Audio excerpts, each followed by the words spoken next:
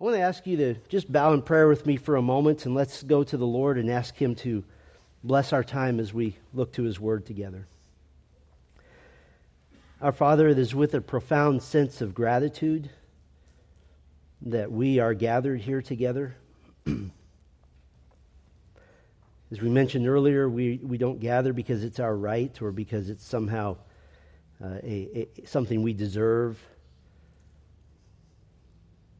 But we gather because we are in awe of the fact that before the foundation of the world, you chose us for salvation. And so by the command of our Lord Jesus Christ, who is the head of the church, who is our master, and we are His slaves, we gather together each Lord's Day to remember Christ, to renew our commitment to the new covenant, to renew our obedience to you, to humble ourselves before a mighty God who will exalt us at the proper time, to remember that Christ is the one with the burning eyes of fire who walks among the churches and judges and corrects and helps and supports and loves. We recall that our Savior, though physically seated at your throne, still fully God, fully man, is sovereignly present here with us through the Spirit of God, the Spirit of Christ. And so we pray that this time today, one prayer only, that the head of the church would be pleased with our hearts and with our love for Him and our obedience. And we pray in Christ's name, amen.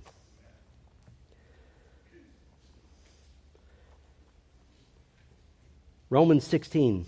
Now I urge you, brothers, to keep your eye on those who cause dissensions. 1 Corinthians 16. Be watchful, stand firm in the faith.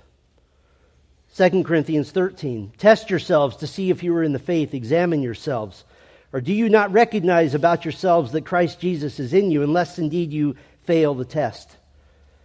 Galatians 6. For if anyone thinks he is something when he is nothing, he deceives himself. Galatians 6, again, for from now on let no one cause trouble for me, the Apostle Paul says, for I bear on my body the marks of Jesus. Ephesians 6, put on the full armor of God so that you will be able to stand firm against the schemes of the devil. Philippians 4, be anxious for nothing, but in everything by prayer and petition with thanksgiving let your requests be made known to God, and the peace of God, which surpasses all comprehension, will guard your hearts and your minds in Christ Jesus. Colossians 4, devote yourselves to prayer, being watchful in it, in thanksgiving. 1 Thessalonians 5, admonish the unruly, abstain from every form of evil. 2 Thessalonians 3, verse 6, now we command you, brothers, in the name of our Lord Jesus Christ, that you keep away from every brother who walks in an unruly manner. 1 Timothy 6, oh, Timothy, guard what has been entrusted to you, turning aside from godless and empty chatter and the opposing arguments of what is falsely called knowledge, which some, while professing, have gone astray from the faith. Paul wrote in 2 Timothy 4, Alexander the coppersmith showed me much harm, and the Lord will award him according to his deeds. Be on guard against him yourself, for he vigorously opposed our words. Paul instructs Titus in Titus 3, reject a factious man after a first and second warning, knowing that such a man is perverted and is sinning, being self-condemned. Paul wrote to Philemon, at the same time also prepare me a lodging, for I hope that through your prayers I may graciously be given to you. Paul was coming to check to see if Philemon had followed through on forgiving a repentant brother. This is a warning that accountability was on its way. Hebrews 13 says, do not be carried away by varied and strange teaching. Hebrews 13, again, obey your leaders and submit to them, for they keep watch over your souls as those who will give an account, so that they will do this with joy and not with groaning, for this would be unprofitable for you. James 5, my brothers, if any among you strays from the truth and one turns him back, let him know that he who turns a sinner from the error of his way will save his soul from death and will cover a multitude of sins. 1 Peter 5, Be of sober spirit, be watchful. Your adversary, the devil, prowls around like a roaring lion, seeking someone to devour. 2 Peter 3, you therefore, beloved, knowing this beforehand, be on your guard, lest, having been carried away by the error of unprincipled men, fall from your own steadfastness. 1 John 5, the Apostle John says, little children, guard yourselves from idols. 2 John, see to yourselves that you do not lose what we accomplished, but that you may receive a full reward. 3 John, I wrote something to the church, but Diotrephes, who loves to be first among them, does not welcome what we say. For this reason, if I come, I will bring to remembrance his deeds. Jude, in the last time there will be mockers following after their own ungodly lusts. These are the ones who cause divisions, worldly minded, not having the Spirit. Revelation 22. The Lord Jesus Christ, I bear witness to everyone who hears the words of the prophecy of this book. If anyone adds to them, God will add to him the plagues which are written in this book. And if anyone takes away from the words of the book of this prophecy, God will take away his part from the tree of life and from the holy city which are written in this book. Now, if you were tracking with me, I just read from the end of every New Testament letter. And every New Testament letter contains stern, serious warnings. The New Testament contains the glorious truths of the gospel. It's through the New Testament that we know Christ. But the end of every letter says, but watch out. Why is this? Why do the epistles of the New Testament contain warnings to the church at the end? Every one of them. Here's the reason. No church can coast on autopilot. No church can just coast. We're very aware of that here. At Grace Bible Church, the Lord has done remarkable things, astounding things, things I have never seen in my lifetime in the ministry. In just the 10 years I've had the privilege of being here, we've seen the number of members grow in waves, and you seem to come in all at once every once in a while. I don't know how that works. It's just what the Lord does. Out of the 10 years I've been here, we've baptized new believers in Christ every year. That's a glorious, glorious thing to think about.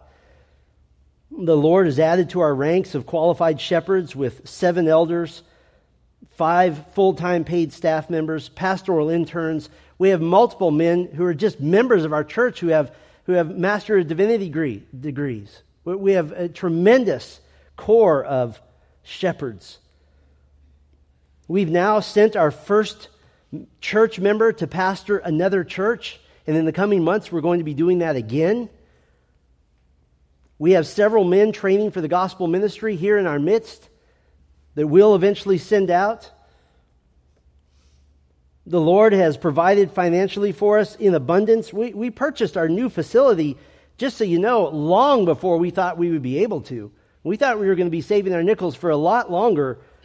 And just this past Friday, if you drove by the interesting looking front of our building, you saw that we've started demolition. So we're in on phase 2 now. There's no going back. And this may be something you're less aware of. The impact of Grace Bible Church is being felt far beyond these walls.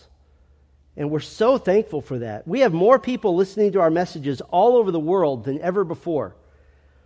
Our books are being read by people we don't even know. Just on Friday in a different city in California, I met a man for the very first time, and he about squeezed my shoulder off. And I said, why are you hurting me? And what have I done to you? And he said, one of the books that your church puts out got me through the hardest time of my life. I wouldn't have survived without that. Through your support, we have 6 missionaries around the world proclaiming the gospel, counting Grace Bible Church as among their most faithful and loyal supporters. Through your support, and you may not be aware of this, I've had the opportunity to now train dozens of church planting pastors. I get to be a part of that every year in training men who are planting churches all over the world. I had the opportunity to do that just this past week. Not only are we having an impact on those outside our walls, we're having an impact on other entire churches outside of our walls. Just a few weeks ago, I met with a pastor of another church in California, and I asked him a question. Well, show me what your ministries are looking like. How are you structured? Draw me an organizational chart. I like to see pictures. And so he started showing me, and I said, that looks really familiar. And he said, yeah, we've modeled our whole church after Grace Bible Church of Bakersfield. And they're not the only ones. Our elders, whether you know this or not, are having the opportunity to speak into the lives of elders in other churches, to assist them in their gospel faithfulness and to help them along the way and to lift them up as needed. Our small groups are thriving. Our Bible Training Institute, we just finished our 4th time through, and we're going to be revamping it and elevating it even more with Jay coming on board to really take that over.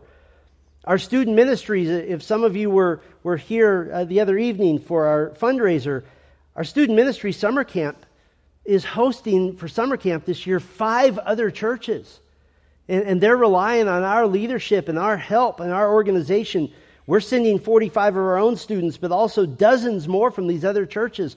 Our women's ministry is thriving. Our men's ministry is thriving. Our counseling ministry, well, we never want it to thrive. We want it to die, but when it's needed, it's thriving.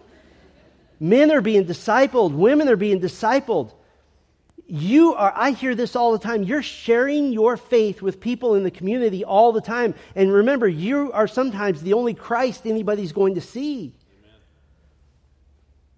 I'm flabbergasted at the Lord's goodness to use our little church in ways I never thought I'd personally witness in my lifetime. I mean, what church our size starts a Bible conference? We've had one for almost 10 years. And it is the Lord's goodness to us. It's that very reason that today, in the spirit of the warnings found at the end of every single New Testament letter, that I come to you today, the spirit of warning, a spirit of pleading, a hopeful spirit, but a serious spirit. Because a local church left to simply coast on the good things that God has done will invariably drift. Every time. Unless those charged with shepherding her grab a hold of the rudder and right the ship. My heart is burdened deeply today, and I'm sorry for showing that. It's burdened heavily with the weight of responsibility that we have to our Savior. The hearts of all of our elders are burdened. A couple of months ago, I preached a message called How to Ruin the Local Church. It was a message intended to hopefully provide a general corrective. But today, I need to be more specific. And I'm not really going to preach a sermon today. Your bulletin says I'm preaching from Matthew 5. And normally, if you dropped in for the first time today to hear an expository sermon, this was an unfortunate day for you, and I'm sorry for that, and we pray that you'll return. But every once in a while in a family, the leadership of the family just needs to say time out. And we need to stop and be reminded of what the standards of the family are. The family of God is no different. So today isn't really a sermon, it's just a family reminder. Because just like in your family, when challenges with individuals in the family begin to impact the entire family, then it's time to stop and to reset and to be reminded of God's benchmarks and be reminded of God's expectations. And it's at this point where we have to walk through this together as a family. It reaches a point where it's too much for one man. It's certainly too much for just our elders to walk through alone. And we have to walk through it together.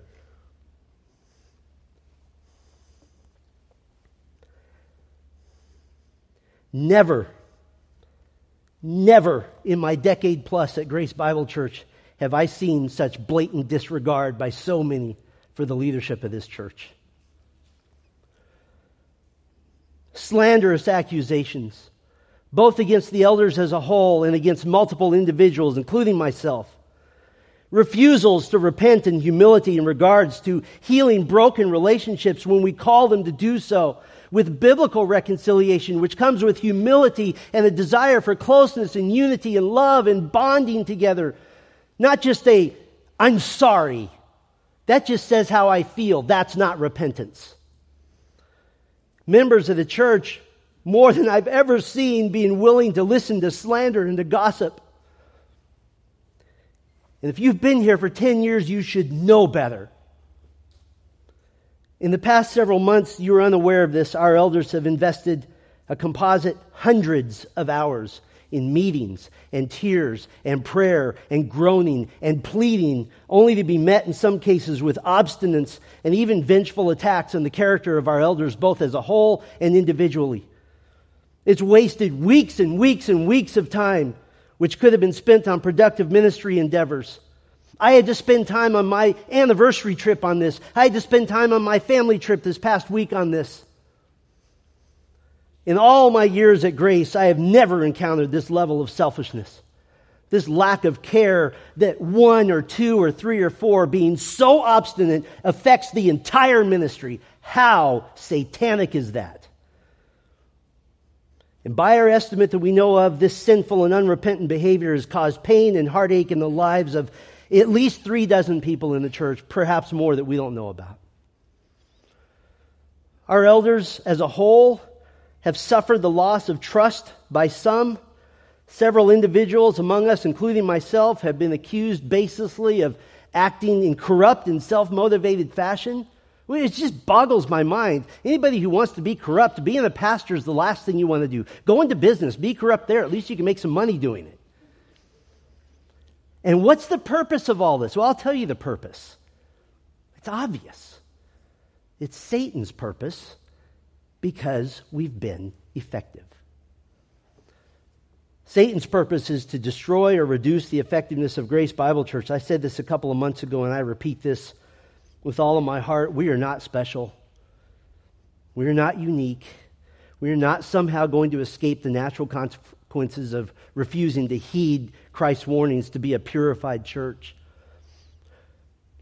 I read with trembling Revelation 2 and 3, and I compare our church at this point to the churches of Thyatira and Sardis.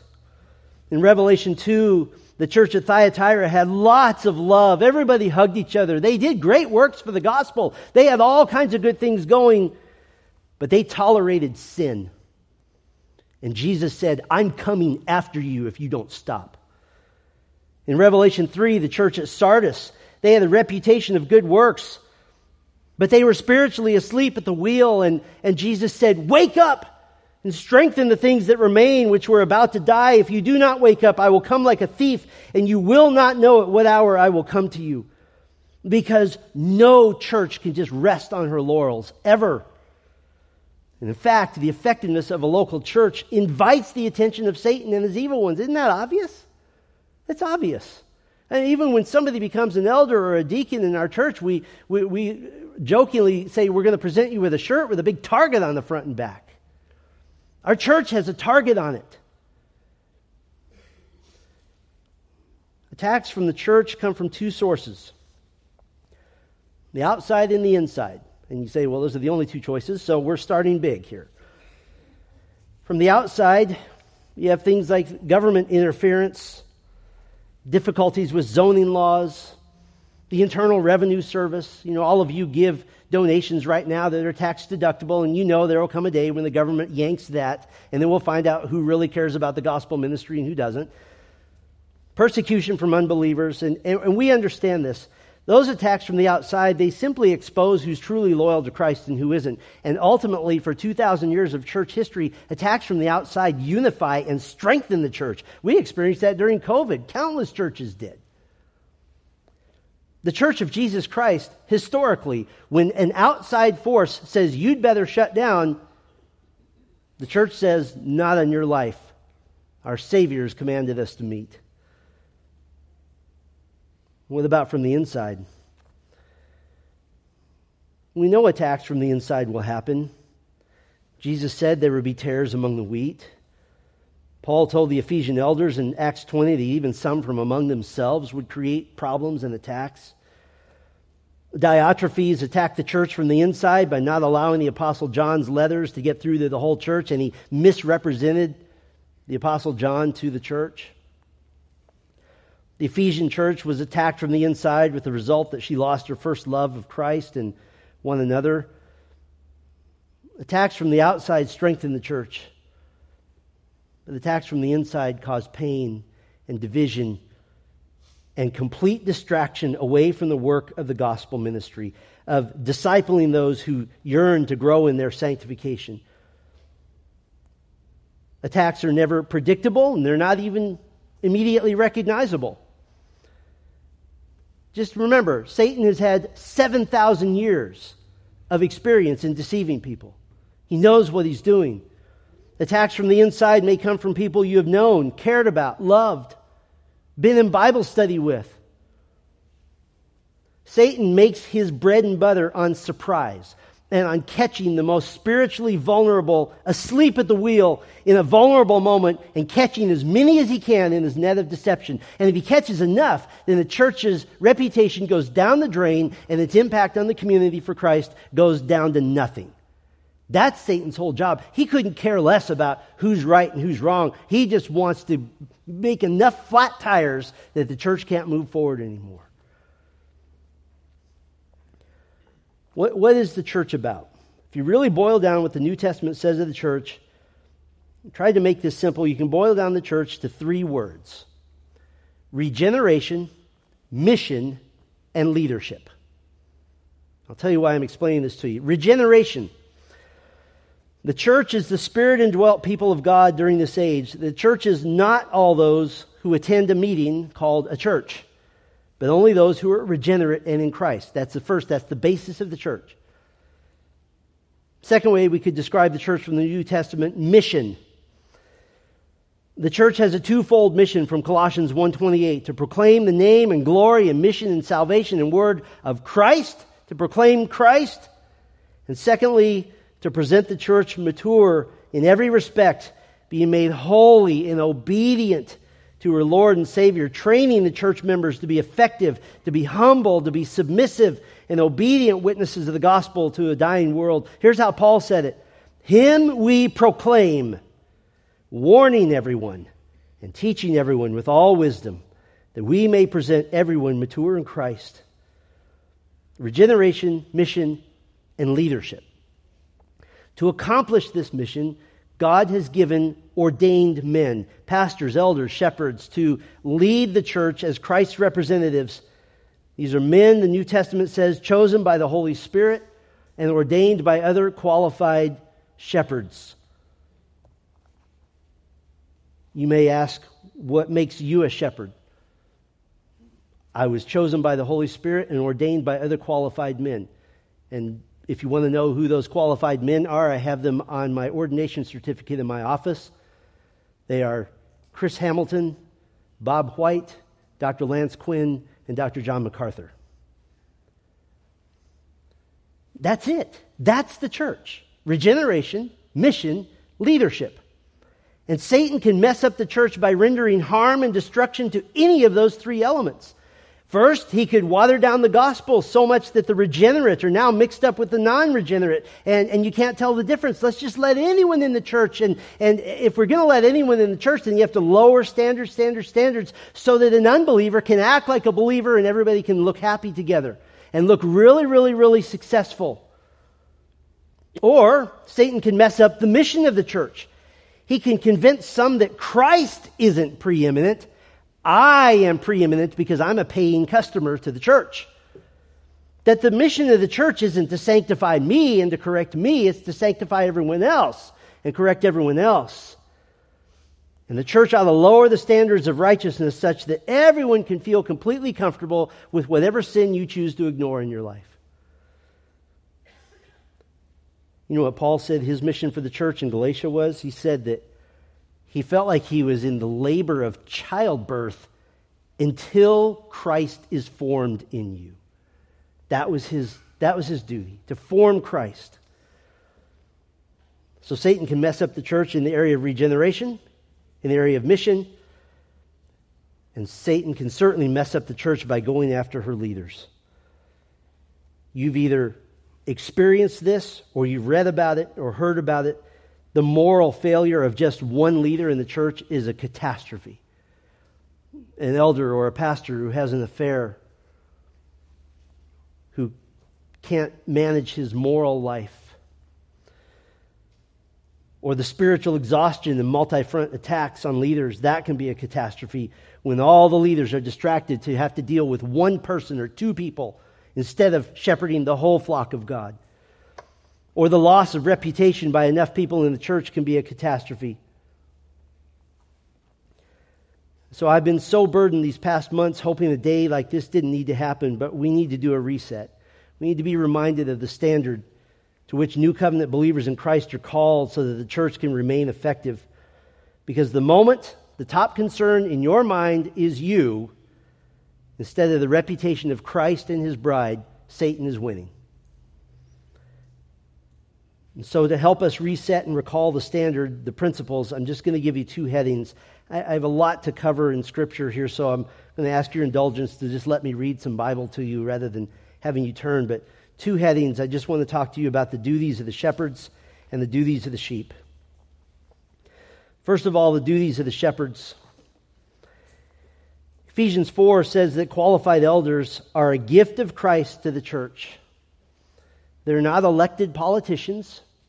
They're not people who have a political affiliation, and if you're not of the same political affiliation, then you get to take pot shots at them. They're not somebody that you, they're in public office, so I can say anything about them I want. No, they're gifts of Christ. And God has been so gracious to gift us with numbers of qualified men. We see more on the way in development and in growth, and we're excited about that. The addition of qualified men, listen carefully, is a sign of God's blessing on the church. The qualified elders of a church are God's representatives to God's people. This was the case with the prophets in the Old Testament, the apostles in the New Testament era, and it's the case now of the elders of the church. It's a role that all of our elders, all of our staff, the elders in training, we take with deadly seriousness. We fear Christ. We fear our Lord. We fear the Master. We fear James 3:1. Let not many of you become teachers. We fear Hebrews 13:17, that we will give an account. Our duty is to sanctify and to spiritually feed the church and to purify the church as necessary. We adhere wholeheartedly to the practice of a plurality of elders, multiple men, all with equal authority. You see me every Sunday, but all of our elders are equal in authority. And this is such tremendous wisdom from God. With a plurality of elders, what we have is a natural accountability to one another. And in major decisions concerning the church, our unanimous consent makes it much less likely that we're all simultaneously going to make a grave error. And just so you know this, we don't have a group of yes men who simply do what I tell them. I rely on their wisdom and knowledge of the Word just as they rely on mine. We rely on each other. Our elders aren't perfect. Sinless perfection is certainly not a qualification, but they are all humble, and they are all able to defer to one another. And what you don't see behind closed doors are the massive efforts we make at loving one another, deferring to one another, remaining unified, and listen carefully, with no personal agendas, but rather with one agenda.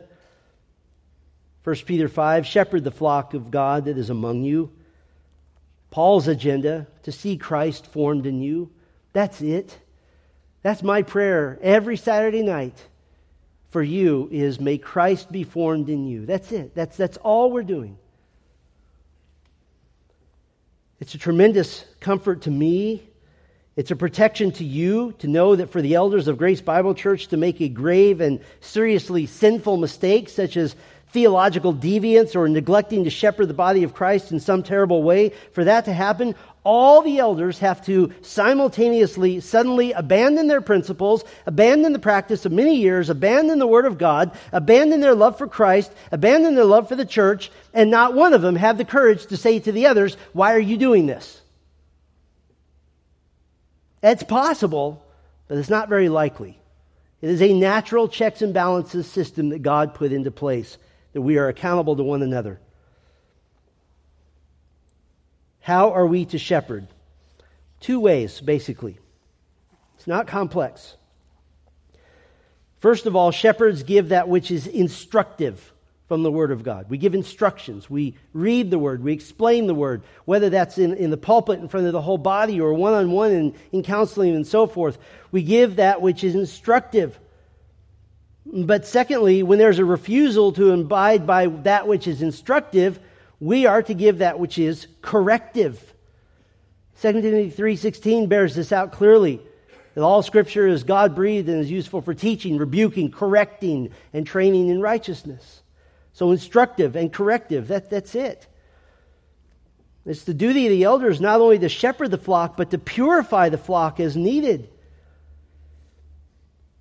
Peter said in 1 Peter 4:17, and he makes no bones about it, for it is time for judgment to begin with the house of God. And if it begins with us first, what will be the outcome for those who do not obey the gospel of God? The Apostle Paul gave these difficult instructions in 1 Corinthians 5:11, but now I am writing to you not to associate with any so-called brother. What does he mean by so-called brother? Somebody who has presented himself or herself as a Christian. Somebody who's entered into the waters of baptism and publicly said, I am here proclaiming my allegiance to Christ. Paul says, do not associate with any so-called brother if he is a sexually immoral person or greedy or an idolater or a reviler. That means one who harms others purposefully with words and does it continually without repentance, or a drunkard or a swindler, not even to eat with such a one. For what have I do with judging outsiders? Are you not to judge those who are within the church? But those who are outside, God will judge. Remove the wicked man from among yourselves. What is God saying here? Oh, let me put it to you this way. How can we possibly hope to bring the good news of Christ and the good news of a transformational gospel from a church that isn't even attempting to live up to the standards of the new covenant itself? Isn't that what Israel did? Isn't that where they went wrong? God told them, you are to be a kingdom of priests. You are to be a witness to the world that there is a holy God and you may come and worship Him. You know what happened? The nations surrounding Israel basically said, man, we're not even as bad as they are and we're pagans. They lost their witness. Why would the church somehow be the exception? You want to fail as a church? Lower the standards of holiness until there is no standard. Then we'll fail. Oh, we might fill the rafters with people, but we'll fail. Someone might say, oh, that sounds so unloving. The church just needs to be filled with love. Let's just have more love. Jesus told the church at Thyatira, you're filled with love. But they tolerated sin. And he said, I'm coming after you. And because they didn't deal with sin at the root, Jesus promised to come and purify that church with judgment. You know what the judgment on the church at Thyatira was? Jesus was going to kill members of the church until the church purified itself. He's deadly serious about sin. Because sin cost him his life. Your sin cost him his life. And when we play with it and say, oh, there's no standards, we'll just be love, love, love. Let's have no holiness whatsoever. What does God command? Be holy, for I am holy. And isn't that the least we can do? Isn't that the very least? For a God who died for me.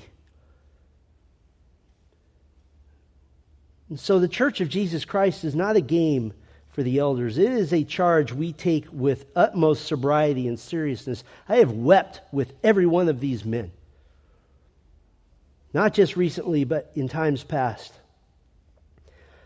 And the faithfulness of shepherding God's flock is not without cost. What you don't see are the tremendous personal trials endured by many of our elders at various times, which only adds to the weighty responsibility of shepherding God's people. They've endured personal suffering. They've placed a target on their own backs. And they do this willingly and purposefully. The elders have definite duties towards you. That is to do our very best to see Christ formed in you, whatever that takes. you also have duties toward your elders for the sake and the reputation of Christ. So what are the duties of the sheep? I'm going to go to a number of scriptures. I won't have you turn to them, and I won't take a long time on this. 1 Thessalonians 5, 12 and 13 really is a great starting point because it gives us the first three duties of the sheep. Paul lists three of them. The first duty of the sheep are to know the shepherds.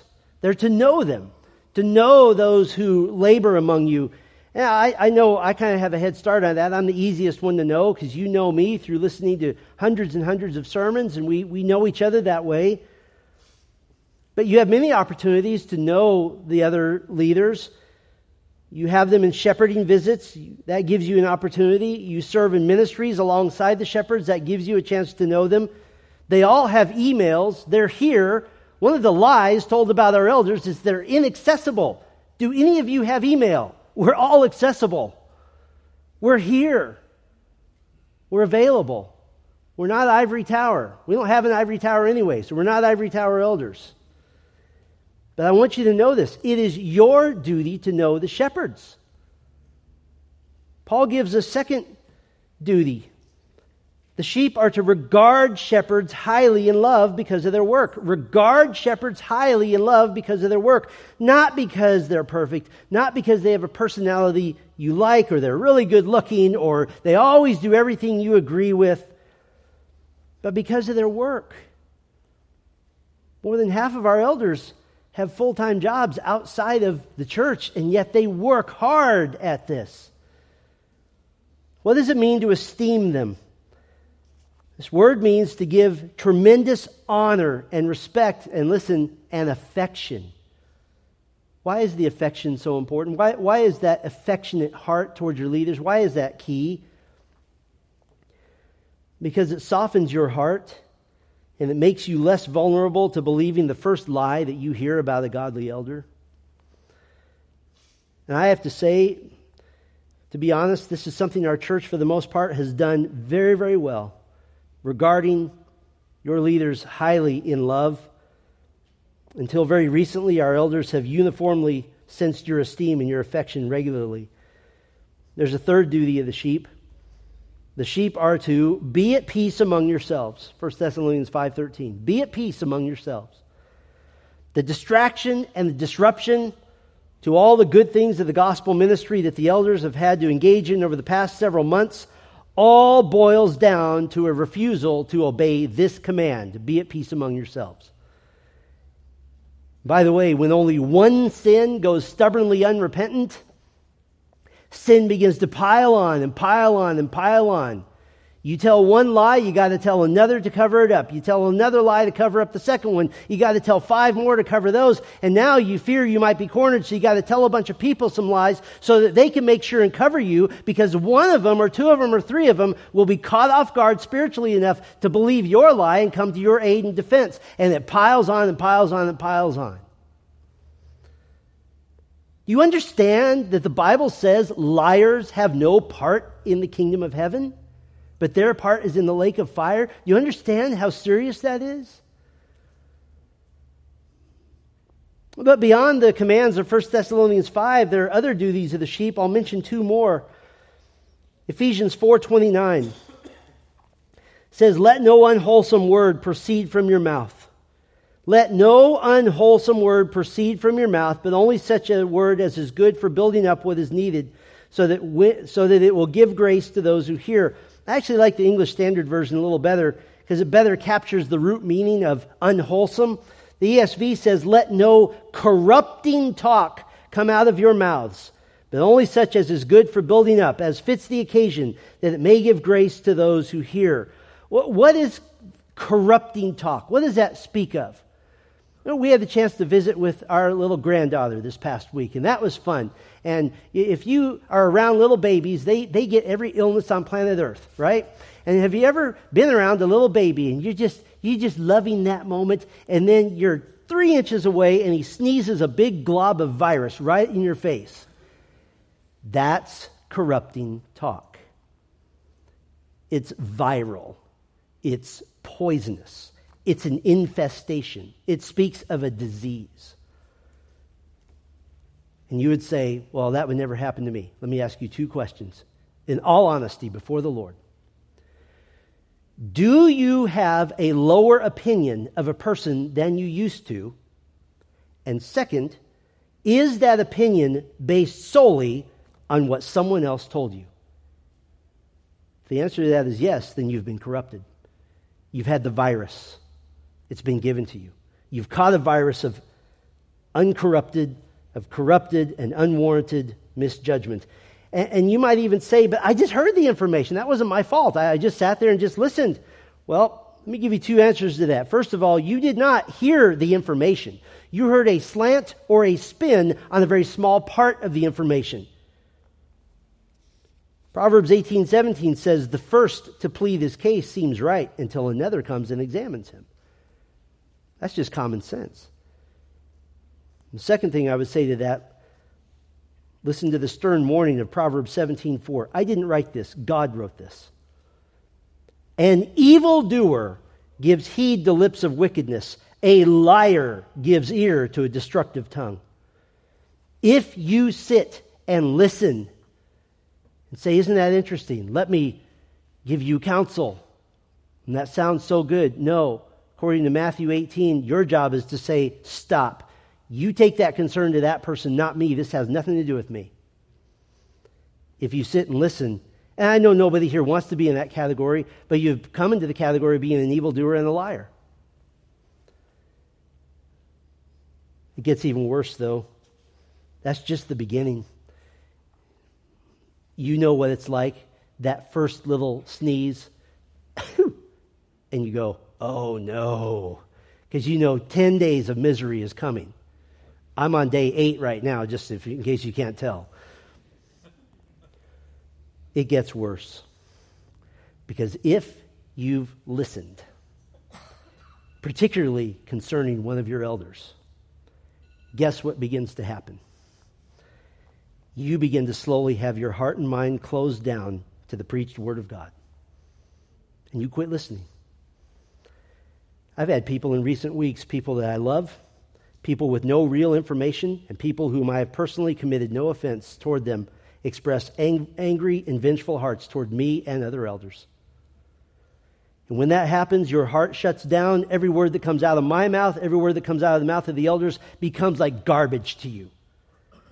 Listen, 1 Peter 2:2 says to eagerly long for the pure milk of the word. And you might say, well, I can do that. I can do that while listening to corrupt talk. No, you can't. There's a prerequisite to eagerly longing the pure milk of the word. The prerequisite is in verse 1. Verse 1 says you must lay aside all malice and all deceit and all hypocrisy and all envy and all slander. And only then is your heart open to yearn for the pure milk of the word. I've seen it. I've been a pastor long enough to watch the people on the second, third, and fourth row who have been taking my notes for 5 years and all in on the edge of their seats, love everything that comes out of this pulpit, move their way slowly to the back. It's okay if you're sitting in the back. This is an illustration only. Move their way slowly to the back, and instead of taking notes, their Bibles are closed, and they're sitting here like this. I've been around long enough to know it'd be easier for me to just walk to the back and say, why don't you just stop wasting everybody's time and just go? Because your heart shut down a long time ago. Why? Malice, deceit, hypocrisy, envy, slander. It shuts your heart to the Word of God. And when your heart shuts to the Word of God, you stop growing in the Lord. When you stop growing in the Lord, your sanctification doesn't stall. It starts sliding backwards. Because now you're starting to bow down to some wicked idols.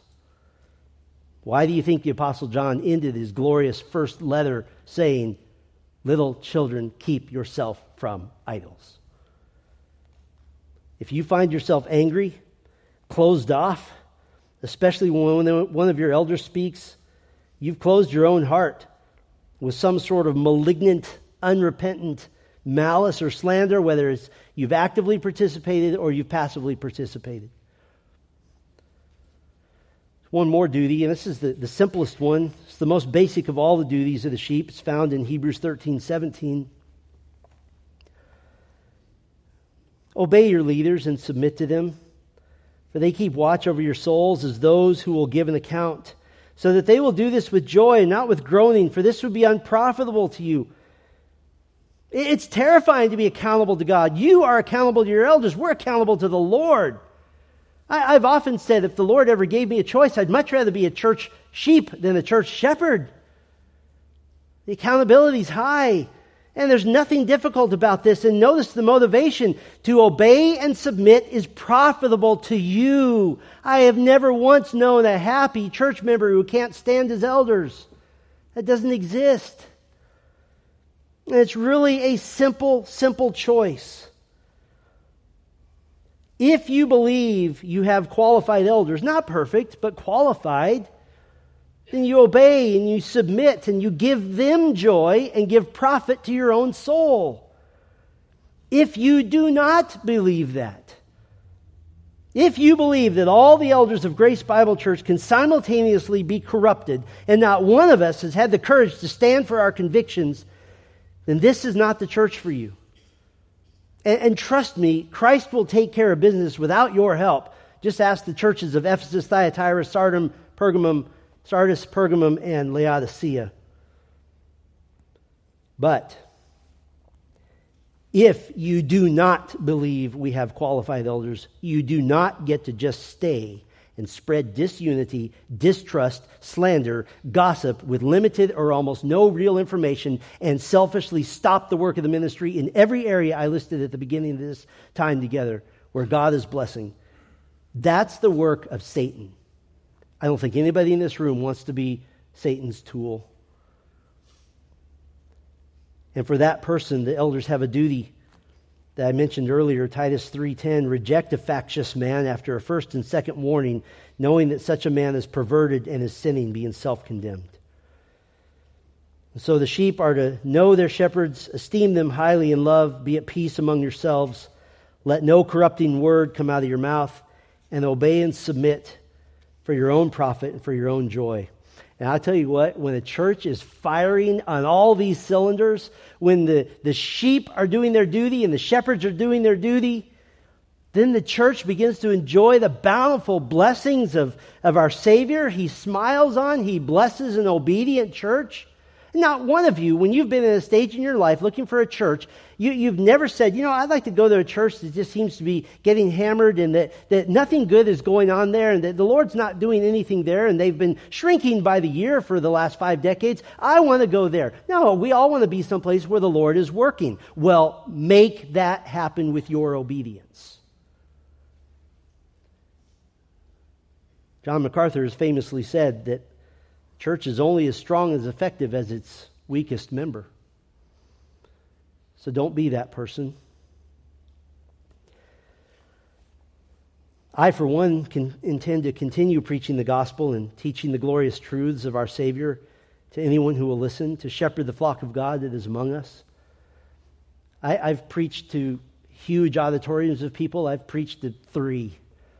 I'll do anything in between. That determination depends on no one except me.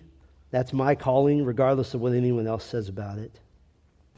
When the man was put out of the church at Corinth, Paul instructed what they were to do if this man were to repent. 2 Corinthians 2:7 says they were to graciously forgive and comfort him, lest he be swallowed up by excessive sorrow, to reaffirm your love for him. But in the meantime, Paul said in 1 Corinthians 5 that this man was delivered to Satan so that his spirit might be saved in the day of the Lord. As Grant read a moment earlier, Matthew 18 is very clear. Heaven agrees with these decisions, that what is bound on earth is bound in heaven. 1 Corinthians 5:12 says revilers are to be removed. I was recently reminded that the Church of Jesus Christ and you individually, you may be the sole representative, the sole image of Christ that an unbeliever sees. And so that's why purity and holiness is so important. You're probably guessing the reality, and I'll just say it out loud so you don't have to think it. When someone's put out of the church because they refuse to get in step with obeying Christ and humbly seek a holy walk with the Lord, unfortunately, what almost always happens is they tend to simply find another church with no standards that prides itself on being the church at Thyatira. Oh, we're all about love. All that church does is they add to the self-deception of the one who needs to feel the weight of being separated from the body of Christ. They need to feel the weight of it. The Church of Jesus Christ is God's representative to a dying world. I, for one, refuse to play church. I refuse. I will not play church. This is not my church. This is not your church. This is Christ's church. We're being transformed from one degree of glory to another and eagerly looking for the coming of Christ. And I, for one, I always get excited when I think about what the Lord will do through a church that is willing to obey Christ all the way to the end. A local church that will stay submissive to the head of the church. Revelation 1 pictures the churches of Jesus Christ as lampstands, as a light to the darkened world all around them. And Jesus is pictured as standing in the midst of them. And I want to remind you of the reality of who our master is. From John's vision in Revelation 1, in the middle of the lampstands, the middle of the churches, I saw one like a son of man, clothed in a robe reaching to the feet and girded across his chest with a golden sash. And his head and his hair were white like white wool, like snow, and his eyes were like a flame of fire. His feet were like burnished bronze when it has been made to glow in a furnace, and his voice was like the sound of many waters, and having in his right hand 7 stars, and a sharp 2-edged sword which comes out of his mouth, and his face was like the sun shining in its power. And when I saw him, I fell at his feet like a dead man. That's our Lord. He is our new covenant Savior who bought us with His life, with His own blood. He's our master. We are His slaves. And to the church that will be faithful to Christ, even unto the purification of the church, to each of the 7 churches of Revelation, Christ made promises to the faithful, to the true believers among them. He who has an ear, let him hear what the Spirit says to the churches. To him who overcomes, I will grant to eat of the tree of life, which is in the paradise of God. He who overcomes will never be hurt by the second death. To him who overcomes, to him I will give some of the hidden manna, and I will give him a white stone and a new name written on the stone, which no one knows but he who receives it. To him who overcomes, he who keeps my deeds unto the end, to him I will give authority over the nations. He shall rule them with a rod of iron, as the vessels of the potter are broken to pieces. As I also have received authority from my Father, I will give him the morning star. He who overcomes will be thus clothed in white garments. I will never erase his name from the book of life, and I will confess his name before my Father and before his angels. He who overcomes, I will make him a pillar in the sanctuary of my God, and he will never go out from it anymore. And I will write on him the name of my God, the name of the city of my God, the new Jerusalem, which comes down out of heaven from my God, and my new name. And he who overcomes, I will grant to him to sit down with me on my throne, as I also overcame and sat down with my Father on his throne. For the church that will not obey Christ, the future is bleak. For the church that will obey Christ, the future is bright and exciting and glorious. I, along with all of our elders, have a deep, abiding longing to see what the Lord will do through Grace Bible Church if we will remain true. There does reach a point, though, where we must all be like Joshua. And we must make our own proclamation. And I make mine now that as for me and my house, we will serve the Lord. We will be obedient. You have to make that determination on your own. Tonight, we're getting right back on track. We're going to be faithful to proclaiming truth. We're going to continue in our series on the millennium, looking longingly for the coming of our Master, our King, and our Savior. May God have mercy on those upon which discipline sits heavily.